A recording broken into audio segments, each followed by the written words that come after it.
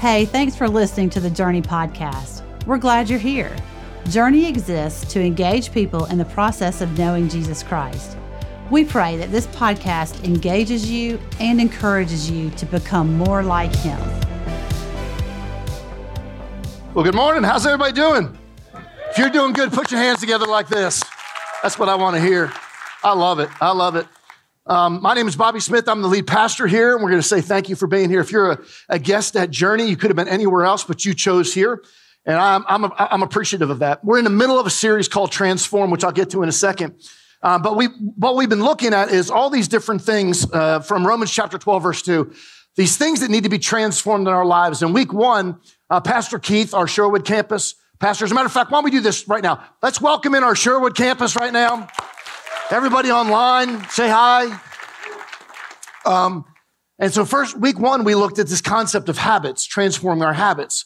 And if we did things differently, how they would change the rest of our lives. And week two, I took a deep dive into forgiveness. And apparently, it was something a lot of people, it resonated with a lot of people. There's lots of unforgiveness. There's lots of people that we need to forgive. So it was a really good week when we started talking about that. We talked about worship one week. That was amazing. We talked about relationships, being part of the family or a family. And today, we're going to talk about something, but it's interesting because I had a conversation about 3 weeks ago with a guy I've been trying to invite to church. Now, I'm going to give you the backstory. I've been inviting him for about 3 years to come to church, and I finally had the nerve to ask him, why don't you go to church? And this is the exact words. He goes, because all the church talks about is money. He's coming today, and we're talking about money. So I called him. I said, listen, and if you're a guest today, your friend, whoever invited you, did not call me and go talk about money today. But here's the deal. It's broken, isn't it? Like our system is broken. I mean, inflation's gone crazy. Interest rates are going crazy. We don't have enough money at the end of the month, after our paycheck. It's just gotten bad. It's broken and it needs to be transformed. And so Romans chapter 12, verse 2 says, don't copy the behavior and the customs of this world, but let God transform you into a new person by changing the way you think. And I love that because that's what I want to do today. I want to change the way we think about money because I believe there's some bad attitudes and there's some good attitudes. So this is what I'm going to do. I'm going to tell you exactly what's going to happen today. I'm going to give us all 3 bad attitudes, things that will ruin us as far as money. And then I'm going to give us 3 good attitudes. These are good things that we can do. And at the end of each one of those good attitudes, I'm going to give a weekly challenge. And I'm going to say, this is what we're going to do this week as a church. This is what we're going to do this week as a church. Now, I'm going to ask a question, okay? Because I believe it's broke. I believe it needs to be fixed. And I think some of it is just a misconception of this thing called money. Anybody know what the most misquoted Bible verse in Scripture is? Nope. Well, yeah, kind of. Hold on. The one that people misquote the most is God helps those who help themselves. The problem with that is that's not even in the Bible. So it's nowhere to be found. It's just like this one. And we're going to have a whole series in a couple weeks called Misconceptions. And we're going to talk about the things that Jesus didn't say. Like you have to give him your whole heart or he doesn't want anything. There's nowhere in the Bible that says that, by the way. Here's the most misquoted. The love of money is the what? It's the root of all evil. It's not money. It's the love of money. As a matter of fact, if you read 1 Timothy 6:10, it's going to be on your side screen. For the love of money is the root of all kinds of evil. And some people craving money have wandered from their true faith and pierced themselves with many sorrows. Now, if you want to know a truth, here's the truth. Jesus spoke often about the topic of money. In fact, he said more about money than almost any other topic, bar one. So out of all the parables, there was 38 parables. 16 of the parables that he spoke about were talking about this concept of money. 300 times or 300 verses in those parables, he said something of money. So I'll give you a comparison. 500 verses in the Bible talk about prayer. How many people would say prayer is pretty important? Raise your hand if you think it's pretty important. 500 times. 500 verses on faith. Like you don't have a relationship with Jesus without faith. I'd say that's pretty important, right? Listen to this though. 2,000 verses on money or treasures or what we do with it, however we have. The only thing that supersedes money in the scriptures is love. Love for one another, love for the world, love for God, what we're supposed to do. So here's the deal. The problem isn't money.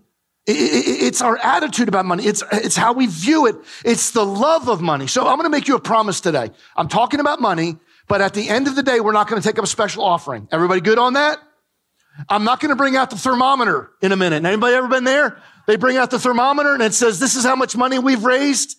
Okay. The only time we ever really, so if the church always talks about money, we are failing as a church. Okay.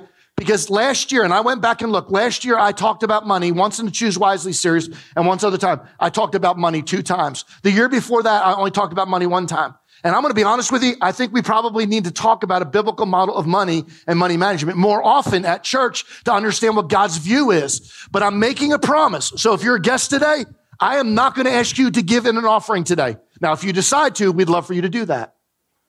And a lot if you want to. That was our XP told me to say that. So no, he didn't say that. Here's the deal. Money in and of itself isn't a bad thing. Somebody say amen. Okay. So here's what happens. We can do a lot of good things with money, can't we? And the more money we have, the more good things. A lot of what happens, and we say this all the time when we say about generosity, we have a generous church. You guys are generous people. We're a generous church.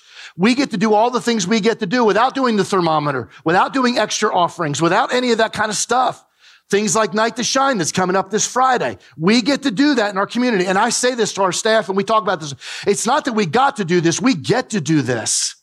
We get to do Second Saturday, and we get to do the food and clothing pantry down at Sherwood. We get to do children's ministry. We get to do student ministry around this place. We get to do cancer care. We get to do all the things we do because of money. And the more money we have, this is what happens, the more we can do good in our communities.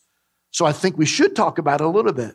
Now, here's the problem. It becomes a problem when we start worshiping money, when we start putting money above everything else, including God. And that's when it starts to become a problem. What's the Bible say? Seek first the kingdom of God and his righteousness, and all the other stuff will be added. So all the other things fall lower in the ranking than to seek first the kingdom of God. And when we're seeking God, everything else, all the other transitions happen to fall in place. And here's the deal. I'm not just talking about, just so everybody knows, I'm not talking about the green stuff in your wallet or the stuff on your card. I'm talking about things because we love things, don't we? I'm talking about our passion for possessions. We love shiny things. We love big things. I don't know who said that, but hopefully there's an invite after church to a big house or so. I don't know. We like shiny boats and fast cars, and we like ATVs and golf clubs, and some of us like things that go pow-pow. I mean, there's all kinds of things that we like, and we keep adding those things on, right? It's not that it's a horrible thing. It's just, where are they in the ranking of God's stuff? Seek first the kingdom of God, and all the other stuff will fall into place. But it's when we start prioritizing those higher than everything else. So one of the first wrong attitudes that I want to kind of just take a quick look at is the wrong attitude towards money that causes us to think that we never have enough. There's something about money that causes, Ecclesiastes chapter 5 says, those who love money will never have enough. I just said that, didn't I? It comes straight from Scripture. How meaningless to think that wealth begins with true happiness. Now, I would say that everybody in this room probably intellectually knows, right? We're all pretty smart people in this room, right? Intellectually, we know that money will not bring us happiness. But also, there's a lot of us think that we're the exception to the rule. That somehow or another, if I just had $1 million extra, how happy I would be. Like I would be able to do so many different things with that $1 million, and it would make me, and here's the dangerous thing, and I believe that a lot of us would fall in this category, and probably myself. If I just had 10% more, I would be happy. If I just had 5% more, and we put all of our trust into that right there. If we just had a little bit more money. Anybody know what the most wealthy community in the United States is? You don't know this. I know it. Orange County. And they did a survey of everybody in Orange County. And they said this: what's the one thing that you want more than anything else? Guess what everybody said? Of course, it's California. They said money, right? What if we polled the people in our community? How about if we polled our faith community right here? I would imagine that a lot of us would say the same exact thing. Hey, just a little bit more money, just a little bit more money. And you know what happens with the wrong attitude toward money? And this is the real danger. In its ugliest form, you stop looking at other people and you only look at yourself. You don't worry about what's going in the world around you. You don't worry about what's going on in the streets or downtown Augusta or in the world that we live in or with people, with any of that. We don't worry about it because in the ugliest form, it's very self-serving. It's very selfish. And that's what scripture says in 1 John 3:17. If someone has enough money to live well and sees a brother or sister in need, but shows no compassion, how can God's love be in that person? Whoa. You're telling me that God's love is paralleling the need and the money that we have? What we do with it tells the world how much we love them. So that's the first thing. The second thing, the wrong attitude toward money causes us to make bad decisions. Now, some of us in this room can go, amen to that. Made a couple of them, right? Still paying for a bunch of them. There's a book that I was reading. It's called The Day America Told the Truth, okay? It's a telling book, and they ask all kinds of questions to 1,000 people. So it's more of a survey. And they ask this question. Now, I don't want anybody shouting this out, okay, because I don't want to know who in this room that I've got to worry about most. But if somebody was to give you $10 million, no strings attached, $10 million, $10 million, $1 million,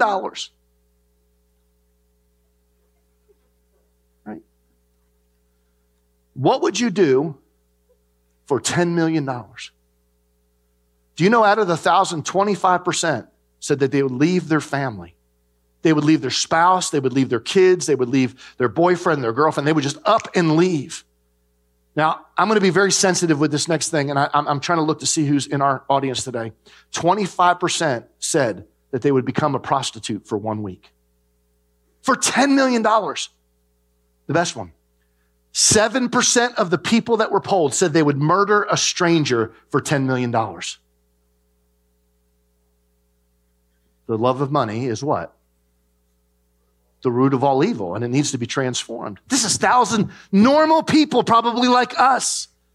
Probably some of them go to church. Probably some of them are, work for the counties, or somebody work for the states. These are people just like us. They walk like us. They breathe like us. And for $10 million, what would you do for $10 million? Think about that for a second. Ecclesiastes chapter 5 says there's another serious problem. This is, by the way, this is Solomon writing this, who I don't know if it was self-proclaimed, but lots of people think he was the smartest man that ever walked the planet. He was one of the wealthiest men. This is what he says. There's another serious problem I've seen under the sun. Hoarding riches harms the saver. Money is put into risky investments that turn sour, and everything is lost. And in the end, there's nothing left to pass on to one's children, meaning this. It's dangerous. It'll cause you to make bad decisions. One of the big things, and I'm sure everybody in this room has had this happen over the last couple of years, but you have money, you probably have invested in things, right? Right? You have a retirement, you've invested in some stuff, you've invested in, you put your money with A.G. Edwards or whoever. I don't want to, we have people that work at all the different big companies. But you do that. And you've probably lost some money, right? Anybody look at that statement every month and you go, where did it all go? And then the next month you go, whoa, there it is. Right? We were looking at ours a couple of weeks ago. We're working on retirement planning and all that kind of stuff, and we're looking at it. And Jeannie goes, we lost blah, blah, blah, blah, blah, blah. I'm like, yeah, welcome to the real world. And this month we opened it, and we gained it all back and then some. I'm not talking about that bad decision. But you ever notice the ones that said, I'll give you 300% interest in 90 days? My dad used to tell me this. My dad is one of our elders here in our church. My dad used to say, if it looks too good to be true, it's probably too good to be true. And when people make promises that they can turn $300,000 into $1,200 million in a matter of, 2 days, it's probably too good to be true, isn't it? And in our lives, that's what happens. That's the tendency of the world. And so that's one of the things we got to watch. It's dangerous. Here's another wrong attitude. A wrong attitude to money causes us stress and anxiety. Anybody want to say amen to that? Thank you. Smart man right there. Because it leads to us making bad spending decisions. Not just investments, but spending decisions. 1 Timothy 6:9 says, but people who long to be rich fall into temptation and are trapped by many foolish and harmful desires that plunge them into ruin and destruction. Anybody know what car sickness is? Raise your hand if you know what car sickness is. What is it? It's when you throw up in the car? Nope.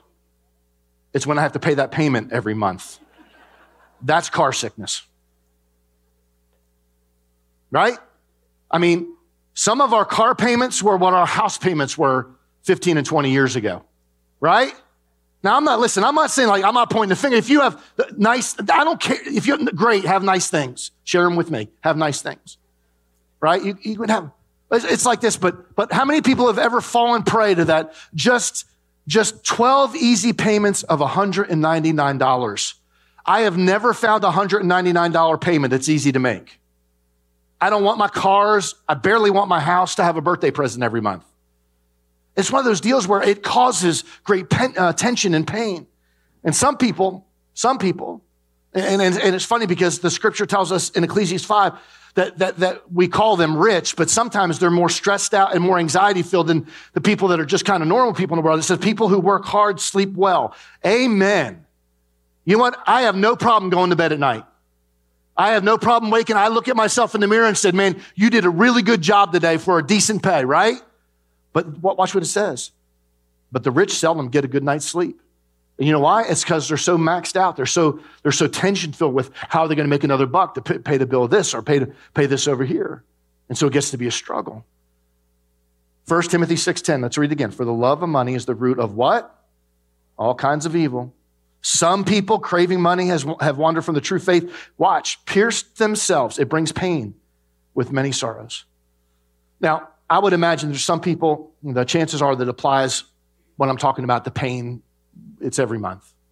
But I want to let everybody know why I'm even talking about this today. Alan asked me a question earlier. Alan said, you all right today? I said, yeah, I'm talking about something I don't like to talk about. There's some tension in it, right? Like, I don't want anybody leaving the church because we talk about money.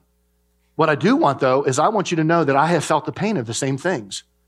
That for years and years and years, we were in debt up to our eyes. Like we could barely, but we decided a few years ago, and this is not a shameless plug for Dave Ramsey, we decided to do financial peace, and we decided to get out of debt, and we are slowly and surely getting out of debt. And I'm telling you, what I'm realizing is the freedom that I'm finding by being out of debt or getting out of debt. Somebody say amen. And I want everybody else to know that freedom. I want people to know the freedom that the Bible describes as far as finances, okay? So here's what we're going to do. I'm going to talk about three attitudes, and then what we're going to do is give a challenge, okay? Here's the proper attitude toward money is to choose this word that's hard to say, contentment. Contentment. Contentment is not saying I can live with less. It's saying I can live without more. It's not saying I can live with less. It's saying I can live without, I don't need to have more. Dave Ramsey says, it's one of my favorite quotes. If you will live like no one else, later you can live like no one else. Meaning this right here. If you live like no one else right now, you're paying your bills, you're getting out of debt. Guess what happens when you turn 55 or 60? You can live like no one else. I was sharing with a young man this past week, and I love, John Maxwell says this, Ed Young says this, everybody will get somewhere, but not everybody will get somewhere on purpose. And I want to get somewhere on purpose. I want to be at 65 or 70 or whenever I choose. I want to be able to walk away and live the rest of my life on an island down in wherever. No, I don't. I have a friend. How do we do this? How do we live with contentment? I have a friend. He's a financial counselor. I talked to him. He's my founder. He works with me and my wife on our stuff. And he said most of his clients, middle-class families, there's no real wealthy people, it's people just like us, people in like this room, okay? He said there's two things that they recommend every time about getting out of debt. You may want to write these down. It's really good. First one is trim the excess. Trim the excess.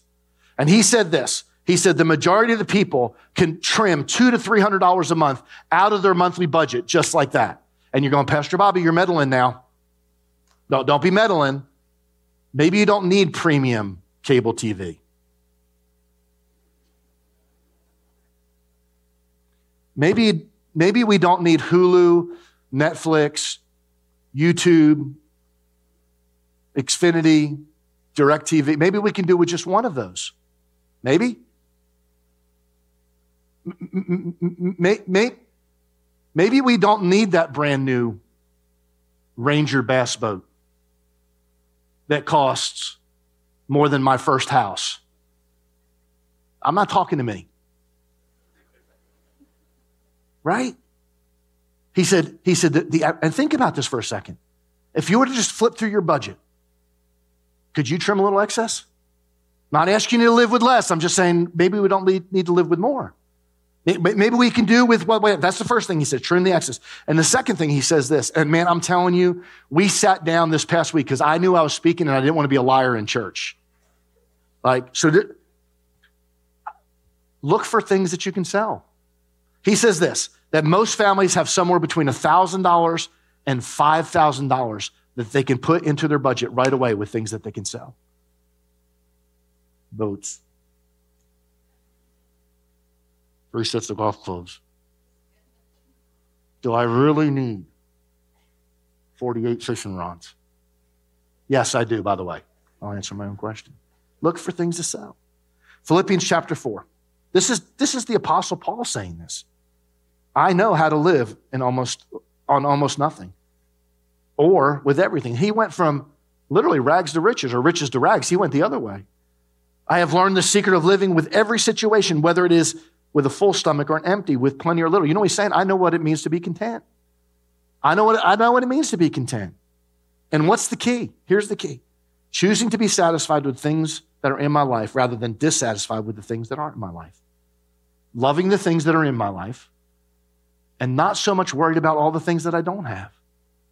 I could spend days looking at all that I don't have, but I barely spend a minute looking at all the stuff I do have. And you know what else? Just thanking God for those things. Start with my family. Start with my friends. Start with my wife. So here's the challenge. I believe contentment is a choice. It's not a feeling. It doesn't come over you. It's a decision that we all make, every one of us. So here's the challenge, and you'll probably see this come up on social media this week. The very first thing is I encourage you to spend some time this week with the Heavenly Father and ask Him, what are some places, what are some areas in my life that I need to work on? And tell Him this, like, God, I'm willing to accept whatever state that you want me in, and I'm going to be happy. I'm going to be content in that state, whatever it looks like, however it seems. I'm not going to need a bunch more. I will be happy with what I have right now. And then if God gives us more, guess what happens? Thank you, Jesus. Thanks for giving us more. So that's the first one. That's the first challenge. Here's the second one. The proper attitude towards money will lead us to a simpler life. Now, I'm going to throw a statistic out. I don't like statistics all the time, but I like this one. 689 million people live in extreme poverty, and they survive on less than $1.90 a day. Can I say this again? 689 million people live in poverty, $1.90 a day. And I'll guarantee you that nobody in this room is doing that. I would almost guarantee nobody watching online or nobody, maybe there's one or two people. And here's what I'm going to say, and I'm going to use a couple words in a minute that are probably going to be, What would happen if we did live a simpler life? Just a little bit. Not a whole bunch, a simpler life. Just a little bit of a simpler life. Simpler, I mean cheaper. I mean a cheaper life. What if we did that? I don't know about you guys. There was a time where I thought the only way me and my wife could have a good date is if we go out to a very expensive restaurant. Got to go to Cork and Flame. That's got to be the date. And Cork and Flame is phenomenal, by the way. Amen? Okay. Not every week it's not. But it's, okay? But that, it was almost like it was equating the power of the date or the significance of the date by how much money I spent on that date night. It's the same thing with, like at Christmas time. We got to have so many, every kid's got to have $400 presents and all that. You know what I've realized as I've gotten older? I just want to be with those people. I love it when we all sit around on Christmas morning, and we barely even give presents out anymore, but we just hang out with each other. It's more about the experience than it is the amount of money we've spent. Well, what would happen if we were satisfied with that? We were satisfied with the experience. Now, this is going to take some getting used to for your kids. Like, I open up the present and you go, here's a great experience for you. You're going to get to hang out with me today. It's going to take a little while, right? And some of you are looking at me like, don't you go here, Pastor Bobby. My husband needs to spend some money on me. I'm not telling him not to spend money on you. I'm just saying it doesn't have to be that much money on you. I'm not going to get an amen on that one. Luke chapter 12, verse 15, he said this, beware, guard against every kind of greed. Life is not measured by how much you own, or it's not measured by how much you spend either. So here's the challenge. The challenge is this. I encourage you to set aside a day each week that you do something with your family that doesn't cost you anything. Take a walk. Go down to the lake. Play cards. One of my favorite things we do with some friends of ours is we'll play cards. I love playing cards. I love winning, by the way. So if you're a poor loser, you don't want to come around my house. But find something to do. Take your kids on a date. One of my favorite things when my kids were small, it doesn't work real now, we used to do picnics out back. And I remember asking my kids, what would you like for lunch? And I was waiting on anything that you want. I was waiting for McDonald's because isn't that what every kid wants? You know what my kids wanted to do? Sit at the picnic table with a peanut butter and jelly sandwich and just hang out with their dad because experiences matter. Somebody say amen to that, please. All right, here's the last thing. You're my friend. Me and you are going long, long ways. Here's the third thing. We'll close with this one right here. The proper attitude of money leads to generosity and a change of priorities. Did you hear that? Leads to generosity. How we view money leads to generosity and priorities. One of my favorite stories in the Bible is Matthew chapter 19. I'm going to read this for you in verse 16. It says, someone came to Jesus with a question. Teacher, what good deed must I do to have eternal life? Verse 17 says, why ask me about what is good? Jesus replied, there's only one who is good. And just for the record, he was identifying that he was God in front of him, that he realized he was in the midst of greatness. But to answer your question, if you want to receive eternal life, keep the commandments. He said, which one? He said, the man asked, and Jesus replied, you must not murder. You must not commit adultery. You must not steal. You must not testify falsely. Honor your father and mother. Love your neighbor as yourself. And he says, well, I've obeyed all those commands, the young man replied. What else must I do? Now, this is where it gets squirrely. In verse 21, he says, Jesus told him, if you want to be perfect, go and sell all your possessions and give the money to the poor, and you will have treasures of heaven. Then come follow me. Now, I'm going to push pause for a second because I've read this passage a lot, and I've read it as in go get rid of everything that you have. He didn't say give away all your money. He was give the possessions away, the things that you have, the extra stuff that you have. Give this stuff away, and he says, and then give that to the poor. And then he says, then come follow me. But verse 22, but when the young man heard this, he went away sad, for he had what? Many possessions. What would happen if Jesus asked us the same thing today? How would we respond? Would we go away sad? Or would we be willing to go, God, whatever it is, you've given it to me anyway. Like, you let me manage 90%. Like, thank you, God, for letting me. By the way, why I'm saying that is because there's a thing called a tithe that God expects us to do as believers in Jesus Christ. He expects us to give 10 and 10 and 11 and 12 and 13. As a matter of fact, the New Testament models bring everything you have to the church. We get to manage 90% though. What would happen if he said, I want you to give me, I don't even know, to be honest with you, if Jesus was going to take it or he was waiting to see if he would even do it.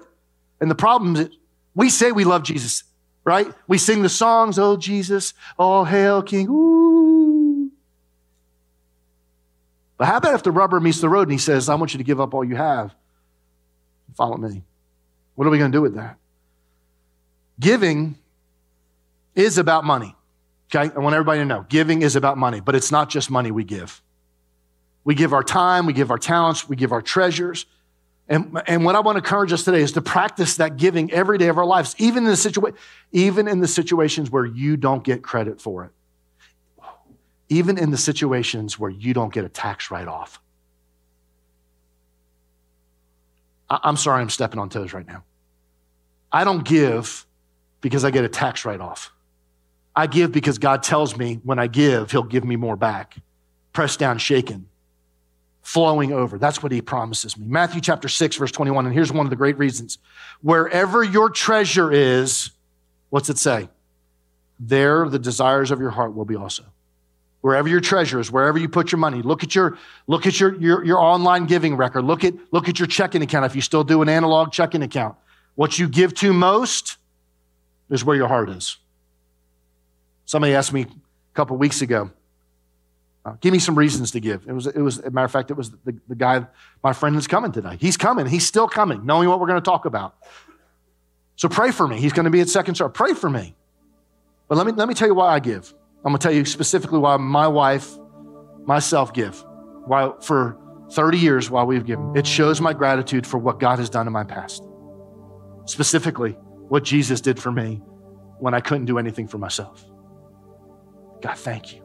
Here's just a small token. We sing a song. This is all I have fit for a king. This is all I have. I can't sit around his throne now, but I can give. He literally took me from death to life. Somebody say amen if he did that. If he took me from death to life, how can I not be generous back then? So the first thing is because of what he's done back here. But it also shows my gratitude for what he's doing today. It helps me keep my priorities straight. When I give to him first, everything else kind of falls into place. The first check we write out, the first deduction that comes out of our online is making sure that we tithe, we give here to this church. There's so many other ways to give. Today I'm specifically talking about that. It keeps my priorities straight. It also is a demonstration of my faith that he will be involved in my future. I trust him. A couple years ago, we called it a 90-day challenge. It turned out to be a 3.5 or 4-year challenge for some of us.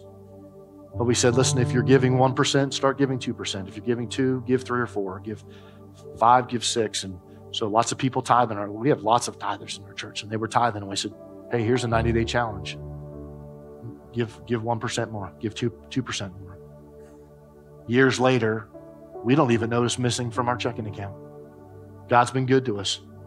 He's knocked the rust off of the stuff that doesn't need to rust. He's kept my tires inflated longer. He's kept my truck running longer. My shoes, all that stuff, because that's what the Bible says he does. It's a demonstration of my faith. Proverbs 11:25 says, and I love this, the generous will prosper. Those who refresh others will themselves be refreshed. So here's the challenge of this one right here. Y'all ready? Pastor Bobby, I'm ready. Say it. Some of you are like, increase your giving. Now you're going, well, that's a little self-serving, Pastor Bobby. That means you're going to get a little bit more money in the church. Yeah, that's what it means. I'm not going to pretend if we had more money around here, we can do more things. I'm not going to pretend any of that, but I'm going to tell you this. As a person that tithes to this church, I'm accepting this challenge myself. I will get way more out of it than the church gets out of it. I will get more blessings out of it than the church gets out of it, because it helps me with my priorities. It changes me from the inside out. And see, what I've learned in life is the secret to success. You want the secret to success? Is putting God first in everything. Giving it over to him. Saying, here's my finances, here's my family. Making him the number one priority in my life. And when I make him the number one priority, all the other stuff falls into place. So money, it matters. It really does. God's view of money is he gives us plentiful, but so we can give it back. Let's pray together. Heavenly Father, this is a really, really tough subject. This is one that in church, it's hard to talk about. But today, I hope that we did it service. I hope that people in this room understand there's some bad habits we can get into, some bad attitudes that we can get into. We can become very selfish, and that's not the attitude we must have.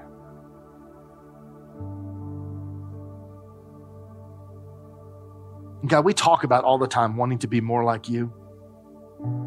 What it means to be more like you is found in the central scripture of our faith. John 3:16. For God, you so loved the world that you gave. You gave your very best for us. In giving to you, generosity, managing our money well, is just the way we demonstrate giving back to you. God, maybe there's some folks here that have been honestly turned off by it. And I pray today they would have a little bit more faith in the church and maybe a little bit more faith in just this concept of money and giving. God, most of all, I pray that people walk through these doors. They're watching us from Sherwood. They're watching us online, and they would sense, first of all, your presence, but they would sense that this is a message about honoring you. See, money is a lordship issue. It's who's number one. And God, we show who's number one by our generosity. We thank you for this time together. In Jesus' name, we pray. And everyone said, amen. Thanks again for listening today. If you need prayer or want to talk to someone about taking your next step, email us at nextsteps@journeycommunity.net.